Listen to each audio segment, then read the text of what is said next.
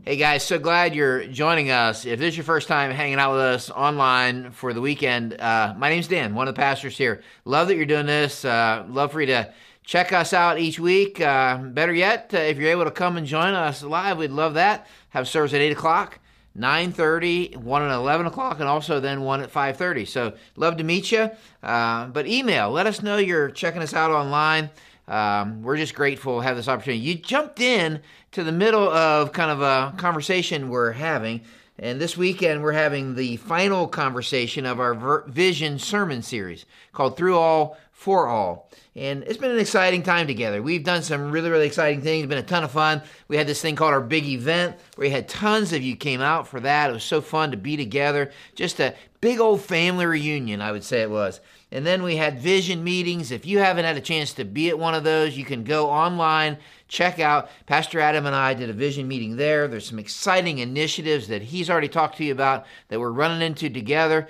This weekend here is our Commitment Sunday. We're really, really excited about that. Many of you want to be a part of that. You can be a part of that online. Let us know you're interested in that. But here's what I want you to know. We're ending our Vision sermon series, but it is the commencement or the beginning of our Vision journey together as a campus for the next 4 years that we pray is going to impact the next 20 years, or I'd even say more. Some of the things, and I'm going to go in reverse order, kind of trip you up a little bit if you've been following us. Some of the things we're saying is that we're praying the next 4 years we'd have a mindset of investment. That literally we get a mindset that advances his kingdom and make that our primary investment. We talked about this last week. We don't want to be people who waste our life, that Jesus was obsessed with the kingdom of God. And so we want to be a group of people obsessed with the kingdom of God. We want to stir a culture of discipleship, making his final command our first priority.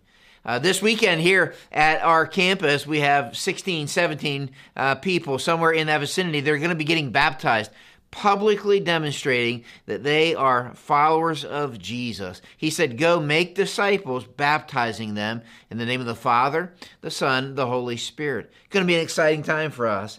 And then we want a movement of prayer. Movement of prayer. This movement of prayer where prayer becomes like our first reflex or response instead of our last resort. It becomes almost our impulse. Tuesday night here at our campus, we had this beautiful, wonderful night of prayer together. Many came out for that. Just a great time of going before God together. We'll do that again, and I'd love for you to come and join us at one of those. This is interesting because at the end of this series, we've been kind of looking at one particular verse that's at the end of a prayer that Paul gives in the book of Ephesians. And the verse is this. Many of you have heard it before, but if you never have, it says, now to him, God, who's able to do immeasurably more than all we ask or imagine, according to his power that's at work within us, to him be glory in the church and in Christ Jesus, throughout all generations, forever and ever. Amen. It's at the end of a prayer that Paul gives. And I think it's really, really important for us maybe to know that there is part of a prayer that goes before this. I'm going to look at this in depth in a minute here. But Paul gives this prayer, and in this prayer, what he does is he gives us perspective. There's a perspective that you get when you get high. This week, my wife and I, this coming week, we're going to be flying to our campus in South Carolina to simply encourage and pray with Pastor Syriac and his wife Gwen. Dear people, God's doing a work there at our Gathering Point campus. And looking forward to that. But here's what I know. When it comes to flying, I don't fly tons, but when I fly, you get so busy about the minutia, the details. Do I have my ticket, the boarding pass? Do you have your ID? Did you pack the right stuff? Did you bring the right equipment? All those things you begin thinking about getting to the airport, finding a parking space, getting to the right gate. So many little details. I love the moment. When you get in the plane, the thing takes off, and the higher you go, the more perspective you get. And you realize that I was so buried in my own suitcase, but I'm actually part of this bigger thing. And you kind of get perspective as to what in the world you're a part of. The whole thing working together. Paul in Ephesians 1-3 gets high. He gets high perspective so that 4-6 he can get in the dirt, so to speak. And in this prayer that he gives, he takes us on a ride, a plane ride. He begins by saying, for this reason I kneel before the Father, from whom every family in heaven and on earth derives its name. Man, if you're writing stuff down, I'd say this, that you and I, the family of God is bigger than we thought. Bigger than we think today. We saw this at our big event. Many came to our big event, and there were so many people that came to it, and there are people here at our campus. We have 4 different services. And a lot of those people, they only see the people at their service, right? And at the big event, they're like, wow, I didn't realize all these folks were part of the church that I belong to. It was really, really a fun atmosphere, fun event.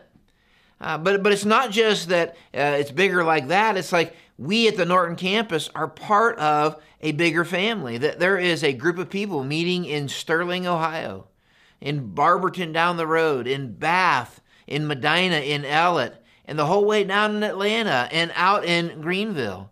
That we're part of something even bigger than that we have a sister church in Mexico, Mazatlan, Mexico, that 19 of our people just got back from a trip there last week. We're part of even bigger than that. It's not just the people we have direct connections with, but that all across this world, there are brothers and sisters in Turkey. Let's pray for them. In Syria, in China, in Cambodia, in Russia, in Brazil, in Argentina. That's what he's saying. That this Matthew 16 promise, Jesus building his church, which began then to catalyze in Acts chapter 2, when the apostles begin preaching, the church is born. We're a part of that movement. It's bigger than we think. Paul keeps praying. And he says, I pray that out of his glorious riches he may strengthen you with, say the word out loud, power through his Spirit in your inner being, so that Christ may dwell in your hearts through faith. He's saying this, that the family we're part of is bigger than you think, and that God's power working in us is mightier than we imagined, right? It's bigger than we thought. It's his power that takes us and transforms us. We're trophies of grace. It's his power at work in us that takes messes and makes them masterpieces. That's what he's saying. He's like, I want you to get the perspective of what God's doing, that his power is at work in and through all of us who are followers of Christ. It's a transforming power. It's an enabling power. It's a victorious power. I have written here that I found this quote somewhere, the difference between living a dull and defeated life for Jesus and a dynamic life for Jesus is not trying harder, but it's in surrendering more, trusting deeper, obeying longer the God who loves us, saves us, and now wants to resurrect in us the life of Jesus. I love that. And then he goes on to say this. He says, I pray that being rooted and established in love, you may have power together with all the Lord's holy people to grasp how wide and long and high and deep is the love of Christ, and to know this love that surpasses knowledge, that you may be filled to the measure of all the fullness of God. We're part of a family bigger than we thought. God's power at work in us is mightier than we are aware of, right? It's this power at work. And then he says this, the love of God for you is way beyond your wildest dreams. It's beyond your imagination. That's why he says, I want you to grow, to grasp a little more. I used to pray this for my kids. God, help them to grow in their understanding of your love for them.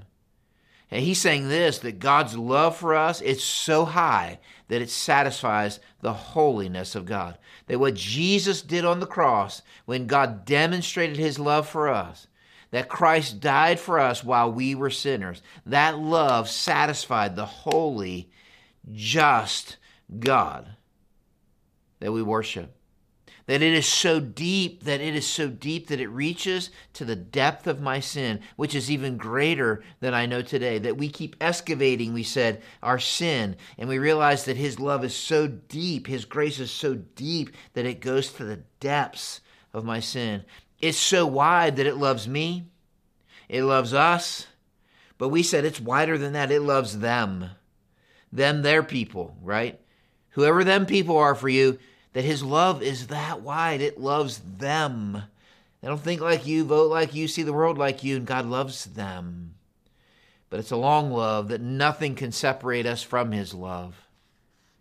You see, Paul's praying, and he's saying, I want you to get high. This family's big. This power is mighty. His love is immense for you. And once he says that, now we're ready to jump in. You got to get that to get to the now. Now we're ready. And literally, there is so much here that I just want to kind of dole out for a few minutes. Going to be a little shorter today for a few minutes. He says first, now to him who is what? Say the word out loud, what? Able. He is able God. Martin Luther, 16th century reformer, said this, your thoughts of God are too human. I think he's right. That he is the able God. I wrote down in my Bible, if you're taking notes, I would write this down. We must let God out of the box. We must. Whatever box we put him in, we have to let him out. He is able God. A.W. Tozer, pastor and author, said this, whatever comes to our minds when we think about God is the most important thing about us. The gravest question before the church is always God. And the most important fact about any man, or I would add church, is not what he or they at any given time may say or do, but what he or they in their deep heart conceive God to be like. Our thoughts about God, the most important thing about us. Studies show this. I shared this a couple months ago, that most of us think that God is just like us. He's a little better version of us. He agrees with us. He thinks like us. He votes like us. He sees the world like us. And what happens is this, right? We've made a God in our own image. And we begin to compare him to things like Coke and aspirin and hairspray. But here's what we said. You cannot reduce the God of the Bible to a bumper sticker. You cannot reduce the God of the Bible to a cool slogan. You can't reduce him to simply a better version of you. That we must let him out of the box. He is able God. Let him out of the box of our experience, our understanding, our explanation, our logic. Let him out of the box of our traditions. Let him out of the box of our religion. He is bigger than we ever dreamed or imagined. He is able God. I was struck by this. If I could just take a minute and turn there. In my Bible reading, I'm reading in the book of Jeremiah right now, and he says this. He's correcting them. And he says, my people have exchanged their glorious God for worthless idols.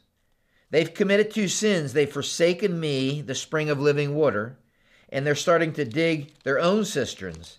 Broken cisterns, they can't hold water. He says this, your wickedness will punish you. Your backsliding will rebuke you. Consider then and realize, listen to what he says, how evil and bitter it is for you when you forsake the Lord your God and have no awe of him. He's saying this, don't lose your awe for God. Don't lose your awe for God who is able. That the God that we pray to, the God that we worship, the God that we serve is the same God who spoke the world into existence. He's the same God who split the Red Sea. He's the same God who crushed Jericho's walls. He's the same God who took a group of very ordinary men and women and transformed them in a way to start a movement called the church, of which you and I are a part of. We cannot afford to worship and follow a tiny God. Our worship will be in proportion to the size of our God. Our faith, our passion, our investment will be in proportion to the size of our God. Can I say it this way? Our vision will be in proportion to the size of our God. I love how one author put it. He said, if your vision doesn't scare you, then both your vision and your God are too small. I love that. He is able God. Look what he says next. He said, now to him who is able, say those next two words out loud, to do. I love that. I have written down in my Bible this, and I want you to write it down somewhere. We must celebrate and anticipate at the same time. I watch ESPN. Anybody watch ESPN out there? And they do this top 10 plays of the week or top 10 plays of the day. We do that here at staff meetings. When I run staff meeting, or even when one of the other leaders lead staff meeting, we try to do some version of celebration, a top 10. Because I don't want to forget what God is doing. I hope we never get tired. I hope you never get tired. I hope we never get tired of celebrating what God has done.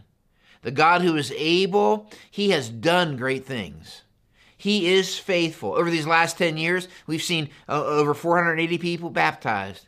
We've seen Grace Church go from 2 campuses to 8 campuses. We've seen God do great things, transform lives, heal marriages. We've seen God bring people out of the prison of addiction into the hope and the freedom that only Christ can offer. We've seen kids fed, 1.5 million meals made over the last 10 years. We've seen the beginning of Restore Ministries, a residential treatment center for those in addiction to lead them into the hope of recovery that's found in Jesus. Over and over and over again, we've seen this partnership with Zion Church in Mazatlan, Mexico, shoulder to shoulder, making Jesus make sense. We've seen God use us as a campus to plant specifically baby campuses. We celebrate what God has done. I hope we never get tired of that. But we must never become like Mike's Barbershop. You know what I'm talking about? You ever been to a Mike's Barbershop? When I lived in Indiana, I used to have hair. Can you imagine that? I used to have hair. I used to go. I didn't like paying a lot of money for a haircut. Maybe that's what happened to me. I don't know. But I used to go to this place called Mike's Barbershop. Loved it. Stinky old place. Kind of a smoke fog in the place. You walk in. But it was always full of these old codgers, right? These old fellas that be in there. Most of them were bald. I was like, why are they in here? And it almost felt like it was the same guys every time I went in. And I used to be fascinated because they'd sit around. They'd talk about the good old days. And that's all they ever talked about. They talked about back then, back when they had hair, right? And you know something, I remember this, that every time I went in, it felt like the good old days got gooder. Isn't that true? Sometimes we talk about the good old days, they just get gooder and gooder, right? You ask me about my high school football days, I promise you they're way better today than they were when I played them. Right? And I would go in there and they'd talk about the good old days, and it dawned on me that they'd talk about the good old days, and they would literally spend the one day that they had today talking about the days that had already passed. Somebody said it this way, that yesterday is a canceled check. Tomorrow's a promissory note.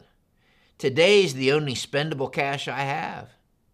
And here's the thing, we dare not get stuck celebrating the good old days at the expense of moving into the good new day he's opening up to us today. Because the God who is able, he's done a lot of great things. He is able, though, I love it, to do. He is busy. I found this quote somewhere, the church that only talks of the good old days has probably seen its best days already. Man, I don't want to be that church. You remember the story of David and Goliath? You remember that story? The whole Israelite army that had seen God do great things, they're scared. It's a fascinating story. You got to check me on it, right? Nobody wants to face the Philistine giant. Along comes David, right? Shepherd boy, just bringing lunch to his brothers, right? He'd get in his nose where it didn't belong, kind of ticked him off a little bit. And he's like, I'll take on that dude. But you remember what he said? He said, the same God that rescued me from the mouth and the paw of the lion and the bear, he'll rescue, he'll take care of. He's got this. I got that big dude. I love that. He ran into the next challenge, but he did it celebrating. He's like, I anticipate what God's going to do because I can celebrate what he did do. His faithfulness inspires and catalyzes faith forwardness. He is able, there you go, to do. I love this next part, more than all we ask or imagine. Man, those two words there simply mean this, request and to get your mind around, imagination. I have written in my Bible this. You ought to write this down, sir. We must dare to pray able God-sized prayers. Come on. We have to. That's what he's saying. The assumption is this, that we are asking, that we're dreaming. The church whose God is able is praying big prayers, dreaming big, able God kinds of dreams. That's what they're doing. Our prayers will be in proportion with the size of God that we have. Our dreams, our vision will be in proportion to the size of God that we have. I'm reading this book. I've mentioned it before. It's just kind of wrecked me. I love it. Pray Like Monks, Live Like Fools. The author of the book talks about how skeptical he was at age 13 of this whole Jesus thing. He says, at 13, I thought to myself, look, if the story's real, I want in. But if it's a fairy tale, I'd prefer to be out sooner rather than later, so I don't waste so much time singing mediocre songs and sitting through all those meetings. I love that, right? He had a mentor that came to him and challenged him. The challenge was this: what do you think will happen in the lives of your unbelieving friends at school if every day for the entire summer you walked a circle around your school and prayed for them? He took the challenge. He got a school directory, and every day that summer, 13 years old, he walked around his school praying for every last classmate in that school. When school opened, he asked his principal if he could start an extracurricular group, just talking about Jesus, at 6:30 in the morning. What a great time to gather 13-year-olds, right? And he said it was unbelievable to him what began to happen. He learned something about God. He learned something about prayer. He began praying in an able God-sized way. It makes me, what are the big prayers you're praying? I read this somewhere that if God answered all the prayers that you prayed this week, what would be the result? Like, sometimes our prayers are so small, it's like my toe got fixed. Like, what would be the prayers? What are the big things you're imagining? What are the big dreams you're dreaming? What are the big things you're praying for your family, for your neighbors, for our community right now? What are the big things you're praying for your school, for our church? I've shared this many times here at our campus, but when I was planting the church in Indiana, I called old pastor in Pennsylvania and said, would you help me out? Nobody would help me out. I just need somebody to give me some advice, somebody to help me out. He said, sit down, Dan. He said, I'll give you the first 5 things you should do as a church planner. I was so excited. I was going to get some practical help. He said, number 1, I would pray. I'm like, I kind of figured that'd be one of the 5, so I'm ahead of you. He said, okay, you got number 1 down. Then number 2, here's what I would write. And I was ready. I couldn't wait for that magic bean. That just, oh man, it's going to he said, I'd pray. I'm like, well, 2 out of 5. Now what's the third one? He said, I'd pray. And he said it 5 times. I hung the phone up. I was so mad. I'm like, you were no help whatsoever. Till God wrecked me, crashed in, and I began leading that small group of people to pray. There were 12 of us in the entire church, and I think 6 came to the first prayer meeting. And we began praying for people by name. And I need to tell you something. Nothing happened at first. Nothing. Praying for lost people by name, praying that God would do something that wasn't even possible, humanly speaking, with 6 people just burying their faces in those old wooden pews. We began to pray. And I remember God kind of opening the doors of opportunity that we never could have seen coming. God beginning to save people that we were praying and pleading with Him to move into their life. You see, here's what I know. He is able to do more than we ask or imagine. And it means this, that in this movement of prayer moment, in this movement of prayer, that we're going to ask God to do what only He can do. Which leads to this, I love this, according to His power at work within us. Do you see this? I have this written down here in my Bible. Able God is at work within us to enable us. Maybe you ought to write it down this way. Able God is at work in us to enable His work to be done through us. Able God is at work in us to enable His work to be done through us. It has been God's habit to use ordinary people surrendered to His extraordinary power. Did you know that? Read the story of the Bible. It is His habit to use ordinary people. He took a childless couple and He looked at the man and He said, I'm going to make you the father of a nation. He took a stuttering shepherd. He said, you're the one who's going to lead my people out of Egypt. He took the youngest of a group of warrior boys and He said, you're going to be the next king of Israel. He took a fearful and hiding man who was in his wine press and He said, you're going to be my warrior to defeat the Midianites. Now, he took just a group of ordinary fishermen, and he said, you're the ones I'm going to use to catalyze this movement called the church. I love this quote that I found from a guy named Frank Bertelsmann. He said, the Father isn't looking for those who are flashy, charismatic, highly gifted, or accomplished to use for his mighty purposes. Instead, down through the history of his people, he used ordinary men and women who had an earnest desire to be close to him. They wanted most of all to humbly do whatever God asked of them. Give him all the glory for whatever good that happened. The Lord's heroes will rise from the dust of the obscure, even despised circumstances. He draws from the deepest seclusion the weak instruments by which he purposes to accomplish great things. His power at work in each of us who've surrendered our heart, our life to Jesus Christ. It's the power to change us. It's the power to refine us. It's the power to give us courage, to enable us to do what he's calling us to do. It's the same power, Ephesians 1, that said, raise Jesus from the dead. It's the power to be his witnesses. It's the power of a resurrected life, the power of a changed life. His power is made perfect in weakness. It's his power that vanquishes and crushes fear. Do you see what is going on here, though? Look at these two. Those words are plural. He says, we ask or imagine because it's his power at work within who? Say it out loud. Who? Us. That's fascinating to me. Don't miss that.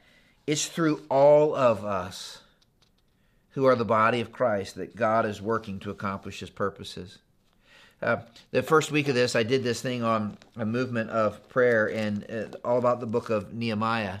If you know the story, you can go back and refresh, but Nehemiah, he literally goes before the king and he asks the king if he can go back and rebuild the walls of Jerusalem. He prays, he laments over it, confesses his sin. And then he asks God, would you help me to do what I can't do on my own? And he goes and asks the king, and the king releases him, and he goes and inspects the wall, and then the people get working. And he begins to organize the people. And if you read the story, they met opposition right away. Sanballat and Tobias, right away. You read the story, their strength began giving out, and Nehemiah prayed, and he prayed and he prayed. 52 days later, the wall was completed, and all of the enemies of Nehemiah and the Israelite people made this statement, Nehemiah 6, that there's no way that could have happened apart from God doing it with them. But a part of the story that gets missed and gets lost is Nehemiah 3. You look it up and you can see why. Because it literally lists all the people. All the people. And I took my Bible, I'll show it to you. I took my Bible and I circled every time in Nehemiah 3 there's this phrase, next to them. Next to them. Next to him. Meshullam, son of Berechiah, the son of Mesh-Azebel, made repairs, and next to him, Zadok, son of Bana, also made repairs. Next to them, repairs were made. Next to him, with the help of his daughters, next to him, next to them, next to him. 21 times I have, and I might have missed some, I have circled next to him, next to them. That when I read this and it's plural, I realize this, that it's his work. It's his work. And it is his work through all of us that we stand shoulder to shoulder. I love this in Philippians. Only let your manner of life be worthy of the gospel, so that whether I come, Paul says, and see you or I'm absent, I may hear of you that you are standing firm in one spirit, with one mind, striving, side by side for the faith of the gospel. His power is at work in us. All of us collectively. We all have a part. We all do this. It's through all of us. And then he says this, to him be glory in the church and in Christ Jesus. The glory of God is found in Jesus Christ. Hebrews 1, he is the radiance of God's glory, the exact representation of his nature. He upholds all things by the word of his power. I wrote down in my Bible this, is that when I read this prayer, we resolve to shine the lights bright on Jesus. Like Jesus is the big deal. Jesus is the Savior who rescues us from our sin and saves us. Jesus is the Lord who beats sin, death, and Satan. Jesus is the King who rules and reigns in our hearts and will reign forevermore. Jesus is the one who first loved us, so therefore we love him. Jesus is the bride, is the groom of the church, the builder of his church. He's the head of his body, the shepherd of his people. He is the beginning and the end. He is the first and the last. He is the big deal. He always has been. He always will be. We resolve to keep him the big deal. I often say this, that if people come here and they're more enthralled and impressed with Grace Church than they are in Jesus, we swung and missed. To him be glory in the church and in Christ Jesus. And then he says this. He says, throughout all what? Generations. Throughout all generations. I write this way in my Bible. We resolve to invest our lives in a way that will outlast our lives. God's vision for his church is multi-generational. Did you know that? We will bring glory to God in his church when we intentionally and without apology reach out to the next generation. It's one of the things I love about our campus here. We have gray-haired people. We have no-haired people, purple-haired people, all kinds of crazy-haired people. We have a mandate to infiltrate and take this gospel movement with a life-giving, hope-splattering message to the next generation. I've shared this before. One of the saddest passages in all the Bible is Judges 2:9. After that, a whole generation had been gathered to their ancestors. Another generation grew up who neither knew the Lord nor what he had done for Israel. May that never be. Instead, if I could just take the time to do this, instead I pray this. The book of Psalms, I was just thinking this, the book of Psalms just came to me. Chapter 78, the book of Psalms says this, we will not hide from their descendants. We will tell the next generation the praiseworthy deeds of the Lord, his power, the wonders he's done, the decrees for Jacob, and established the law in Israel, which he commanded our ancestors to teach their children, so the next generation would know them, even children yet to be born, and they in turn would tell their children.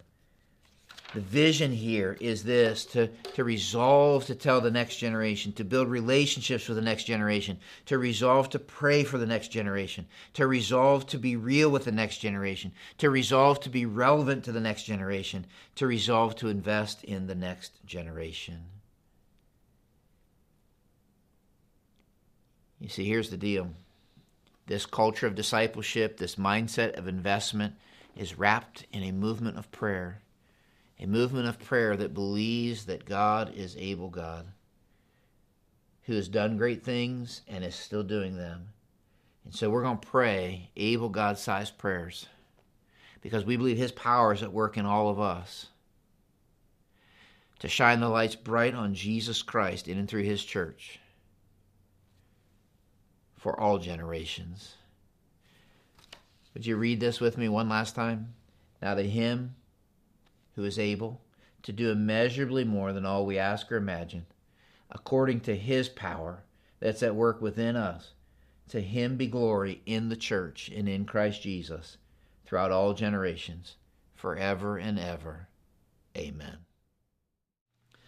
Jesus, as we kind of embark on this journey together, we just want to pray first and foremost that you would just cultivate a movement of prayer within us as people, in small groups, in families, in different ministries that we get to serve with each other, alongside of, with friendships, that we would lean into you so that our church would do what only you can do. That we don't want to go where you're not going. We don't want to do any of these things on our own effort, but we want to come alongside of where you're already working. And so I pray that just in our own hearts that we would trust and lean into you, and that prayer would be our first response. That prayer would kind of be the lifeblood of our relationships and of our ministries and of our decisions and of our energy, that we would turn to you first in all these things. And so stir that movement of prayer within us, that we wouldn't be people that think that we can go on our own, but that we would lean into what you're doing first. Father, we would pray that just among us, you would stir a culture of discipleship, that through all of us embracing and understanding that we are your ambassadors and we have the opportunity to share and live out and articulate the good news of the gospel for all people. And Lord, we thank you that you allow us. You allow us to be part of your story, and we have a significant role and responsibility here. And I pray that we would readily embrace that in a way that lives differently for those around us, that we would see others the way that you do, and find with joy just the opportunity to live in response to the grace that you first showed us. Jesus, we believe you're the King, and I pray that advancing your kingdom would be our primary investment. Here's a group of people. I pray your kingdom come, your will be done here on earth as it is in heaven. God, I pray that you'd help us to seek first your kingdom.